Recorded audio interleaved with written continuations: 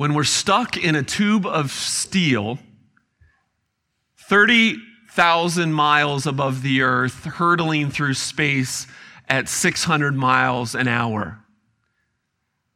We don't want to hear over the intercom system, "Is there anyone on board that can fly a plane?" My son Drew recently came back from a trip to Atlanta to visit his cousin. And I was asking him when he got there how the flight was. He flew alone, and he said that he was sitting near the back of the plane and that a woman came down the aisle and she collapsed in the aisle near the bathroom. She just fainted out cold. And of course, the stewardesses ran to her. And then they asked over the intercom system as they were cruising altitude, "Is there anyone on board with medical experience?" And an ER doctor raised her hand and came back and dealt with the woman, and she was fine. They didn't have to land. They got to Atlanta safely. Great resolution to the story. But it illustrates the fact that in situations outside of our control, especially in dire circumstances when chaos is upon us, either real physical chaos or just as real challenges that aren't physical, we need someone who knows what they're doing. We need someone who cares. We need someone who is willing to enter into our situation.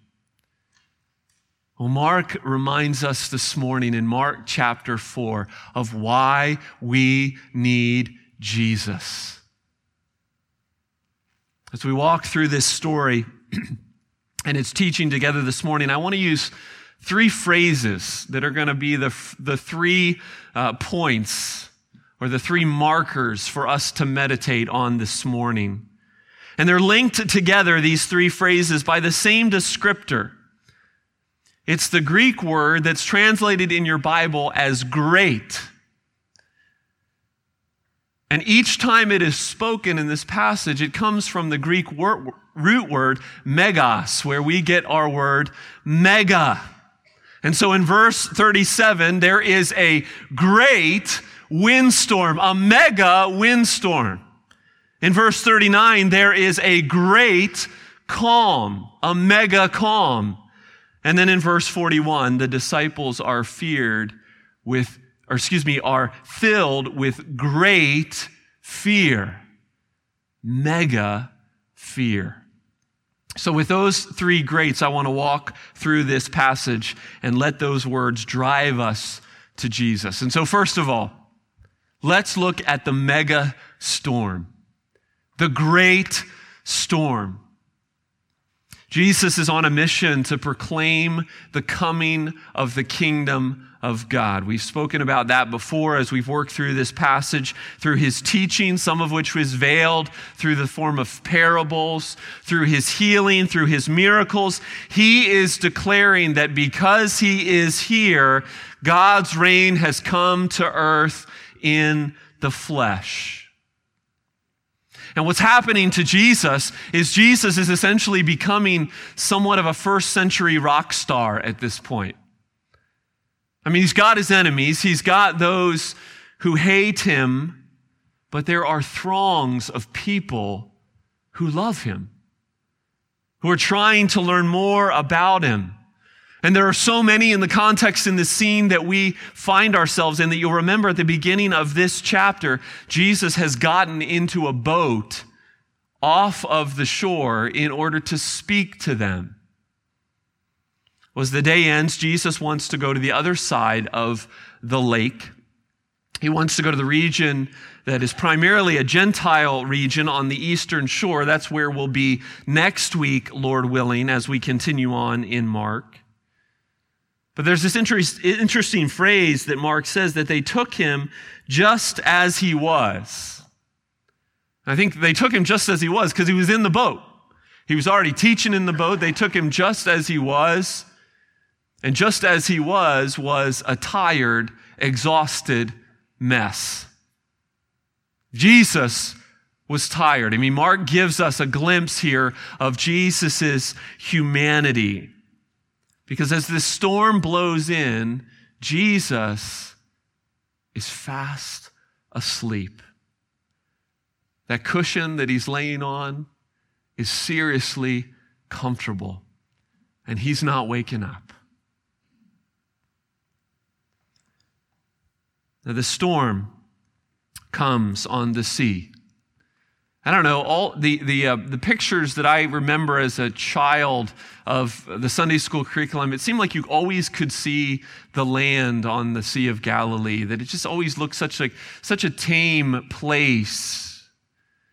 But the Sea of Galilee, even to this day, can be a treacherous place to boat. And the reason for that is because the Sea of Galilee is some 700 feet below sea level. But then you have just 30 miles to the northeast, you have Mount Hermon, the one place in Israel that gets snow at some 9,300 feet. And so I'm no meteorologist, but you've got wind, cold air coming off of Mount Hermon, and it's coming into this basin where the Sea of Galilee is found, warm air on top of the Sea of Galilee. These air currents collide, and boom, in a matter of minutes, you can have an incredible storm. And these men knew that. Keep in mind, these are seasoned fishermen with Jesus. This is not me like queasy on my Hawaiian catamaran. These are guys that you see on The Deadliest Catch. These are hardy men. And they're scared to death. They know this is bad. This is life-threateningly bad. And they're far from help. The Sea of Galilee isn't a pond. It's not a mountain lake. It is big. It's 64 square miles. 13 miles long, 8 miles wide. If you're out in the middle of this thing, you are far from help. No Coast Guard. No GPS. And the power of this storm and the predicament that it put them in, it filled these hardy, seasoned fishermen with fear. This is a mega storm, and where's Jesus? He's asleep. It's interesting, I think, that sleep pops up again. Remember, just last week, we were speaking of the inherent power of the seed of the Word of God and how the farmer plants that seed, and then what does he do? He goes to sleep. He trusts it. You see, even in Jesus' actions, before Jesus has said a word, he's pointing his disciples and he's pointing us to where he wants our hearts to end up. See, there's something much bigger going on here in Mark chapter 4 than just a freak storm on the Sea of Galilee one night many thousands of years ago. But in that moment, the disciples aren't concerned about anything other than their lives, and you and I would be no different. And so they go down into the stern of the boat, they shake Jesus, and they say to him, "Teacher, do you not care that we are perishing?" Now just think about that question posed to Jesus by these men. You see, there are ways to say things, and then there are ways to say things, not to say things. I've learned this in my marriage. I've learned that I often use bad phrases. Anna will come into the room with a nice plate of lunch for herself, and I'll say something like, "Did you not make me a sandwich?" And she looks at me and gently replies, "Would you like me to fix you a sandwich?" Of course, what I'm getting at is I'd love for you to make me a sandwich, but what I communicated to her was something very different. The disciples simply wanted Jesus' help, but they accused him of a lack of love for them, of apathy for their situation. And before Jesus says anything to them, he's about to reveal that sleeping in this situation is not apathy. It's confidence. A confidence that now reveals itself through these words that Jesus no doubt had to shout amidst the howl of wind, amidst the crash of waves, amidst the water sloshing in the boat. And what does he say? He says, "Be muzzled!" It's the same words that he shouted to the demon. Be quiet. Be muzzled. Peace. Be still. You see, he doesn't request. Jesus, in this beautiful scene, he rebukes. In an instant, at the sound of their Creator's voice, the cursed creation obeys. And the winds have no more breath, the waves have no more roll, and it is silent, and it is still. And the great storm is no more. Can you imagine? And that brings us to the second mega, the second great, and that's the great calm. And the great calm that we find in verse 39, the great calm is actually the great reveal. It's what Mark is getting at through this story. It's revealing Jesus, this man who was in the boat with them. It's revealing Jesus as God. You see, the disciples knew that this kind of thing, what they had just witnessed, what their jaws were still hanging open about, that this was something that Yahweh does. We read from Psalm 107 in our call to worship, but we skipped verses 23 through 30 of Psalm 107. Let me read it to you. It says, "Some went down to the sea in ships, doing business on the great waters. They saw the deeds of the Lord, Yahweh, his wondrous works in the deep, for he commanded and raised the stormy wind, which lifted up the waves of the sea. They mounted up to heaven. They went down to the depths. Their courage melted away in their evil plight. They reeled and staggered like drunken men. Then they cried to the Lord in the midst of their trouble, and he delivered them from their distress. He made the storm still, and the waves of the sea were hushed. Then they were glad that the waters were quiet, and he brought them to their desired haven." You see, what these Jewish men had never experienced, but they had heard about over and over again in their lives as God's word, as this psalm was read to them, it was now their reality. Jesus was God. Jesus is Yahweh. God had literally delivered them from their distress, and he had hushed the waves of the sea. And he displayed himself as more than just a teacher of truth, more than just a miracle worker, but the Lord of creation. And that's exactly what Mark wants us to see. It's a truth not just dropping to the disciples, but it's a truth that's so encouraging for us today. You see, this miracle is not just about a storm. It's not just about this one particular storm. This miracle is about the chaos of the waters. Now, what do I mean by that? Well, in the Hebrew culture, to these men, the waters and the sea represented chaos, wildness, darkness. And so this is more than just a dramatic rescue in the midst of a storm. This is about anxieties. This is about fears. This is about troubles. This is about what Jesus is to that chaos.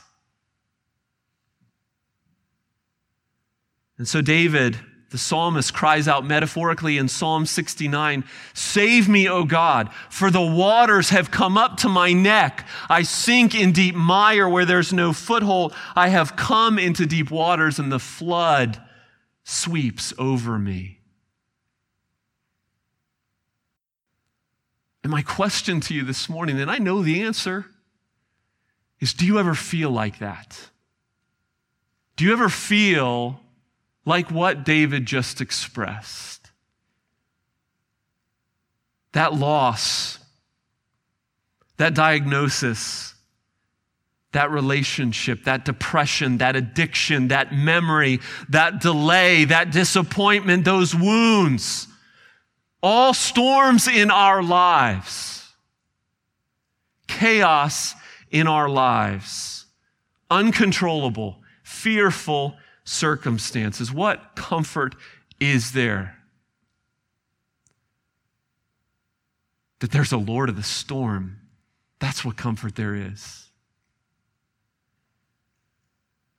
And that Jesus is that Lord of the storm, and that he's not indifferent, far from it. You are his child. You are his beloved. Pastor Jared Wilson, a guy I like to read, pick up any of his books. He's a great author.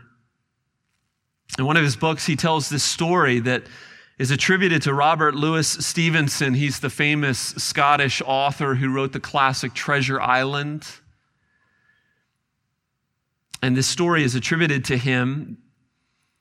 He wrote once, "It was a ship caught off in a dreadful storm in a rocky coast. The hurricane winds, driving rain, heaving waves threatened to drive the ship and its passengers to destruction. And in the midst of the terror, one daring man pulled himself up the slippery stairs of the ship's hold to the deck, fearful of what he'd see. The ship tossed steeply, creaking and cracking, pierced the deadly whoosh of the sea.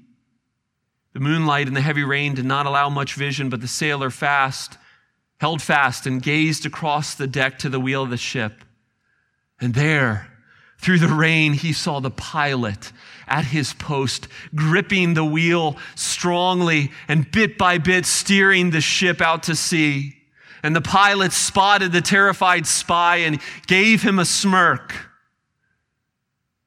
And this passenger, as Stevenson recounts, returned to the hold and sounded the news to everyone below. I have seen the face of the pilot, and he smiled at me. All is well. As Mark tells us this story, brothers and sisters, he wants us to see the smile of Jesus and know that all is well. The waters may be churning in your life. They may be slow to settle and calm, but all is well. Here's one of the tricky things about this passage. Did you notice a phrase when I read the passage from Psalm 107 in verse 25, speaking about that scene where Yahweh stills the water? Verse 25 says, He commanded and raised the stormy wind, which lifted up the waves of the sea. Now, Jesus, while he was on earth, limited himself, and in his human nature, I don't know that he was aware of what he was steering the disciples into. Maybe he was, maybe he wasn't, but the Father certainly knew what lied ahead for them. You see, I think we sometimes operate under the assumption that a loving God wouldn't allow us to ever suffer, a guarantee that if we're following Jesus, the forecast is going to be sunny and 75 every day. That's what the Christian life is about, right? And Mark reminds us that no, he knows us. He loves us. But that's not necessarily the way he works. He's not content to let us remain where we are. And that's not to say that every storm in our lives is directly from him, that every storm in our lives is a result of our own stubbornness. But this is certain. No storm in our lives is a surprise. And they all should drive us to who Jesus is. Jesus knows the storm. He can prevent the storm. He can rebuke the storm in his timing. And that brings us to the last great, or mega. We've looked at the great storm, the mega storm. We've looked at the great calm. And now what's the last great in verse 41? They were filled with great fear. A couple months ago, our family hiked up to Lake 22 together. If you've never hiked up Lake 22 up in the Granite Falls area, what a simple hike. It's not a Philip and Cheryl kind of hike. It's a Nate and Anna kind of hike. You can take your kids and hike up there. But it's a beautiful hike, lake up at the top, some considerable elevation. It was a warm, sunny day, and we got close to the lake, and we were about, an eighth a mile from the lake, and it just was snow everywhere. And we kind of worked our way through these snowy banks, and we knew we were close, and we got to the lake, and it's majestic. It's this huge, huge rock just jutting up away from the earth. And there was snow everywhere, and you could hear in the distance the rumblings of these little mini avalanches coming off of those cliff faces. It was majestic. And Anna made the comment that she wanted to stay, but she wanted to go. Because this beauty and this majesty was a bit terrifying. And it was.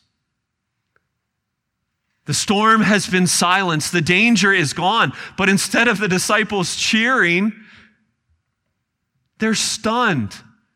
They're more scared than they were before.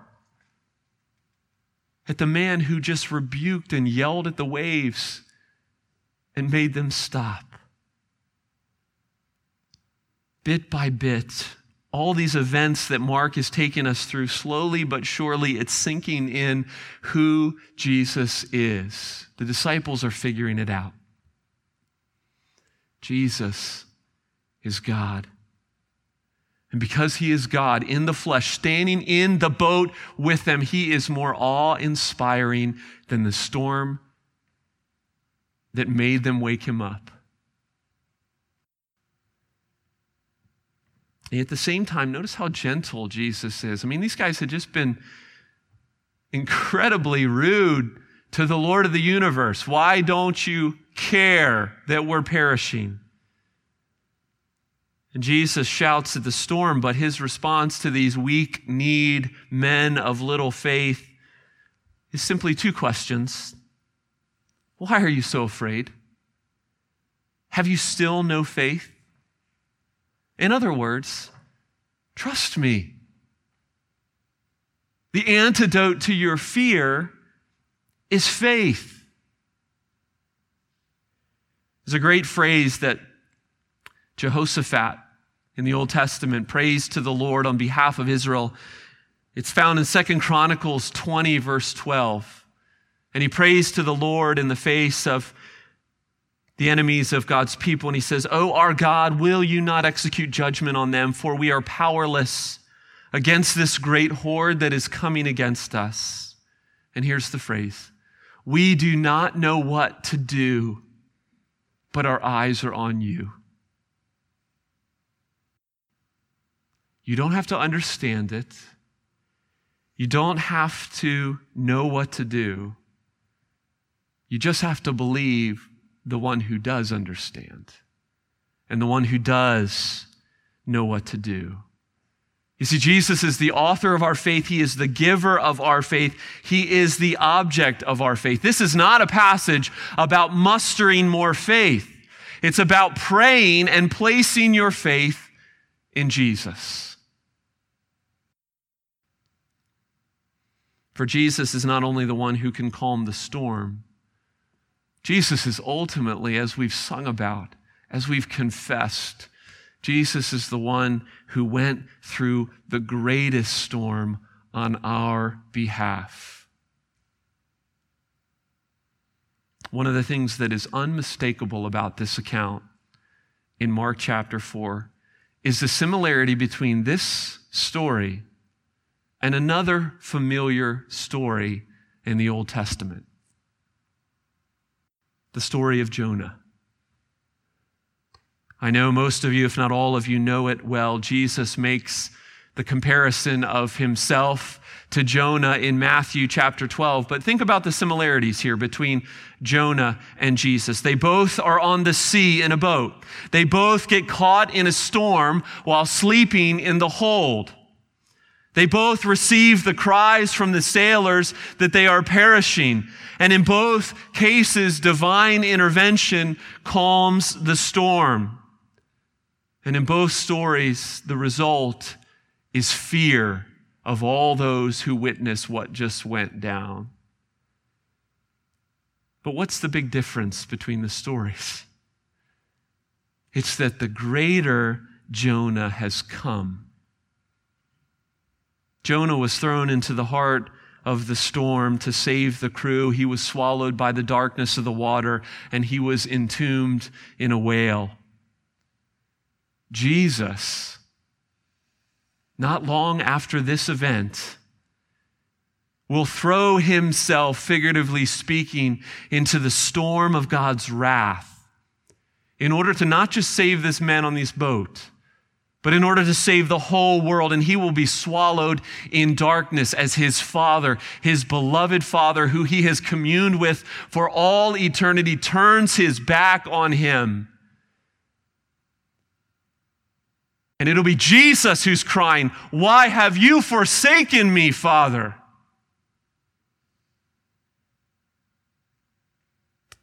Jesus will be entombed in a rock, and not a whale, but he will rise. And how will the disciples respond when he rises? They will be terrified at the majesty, at the awe. You see, Jesus, the greater Jonah, will prove that he brings salvation that will extend beyond this lake, beyond death, into eternity. And that's the good news we live for.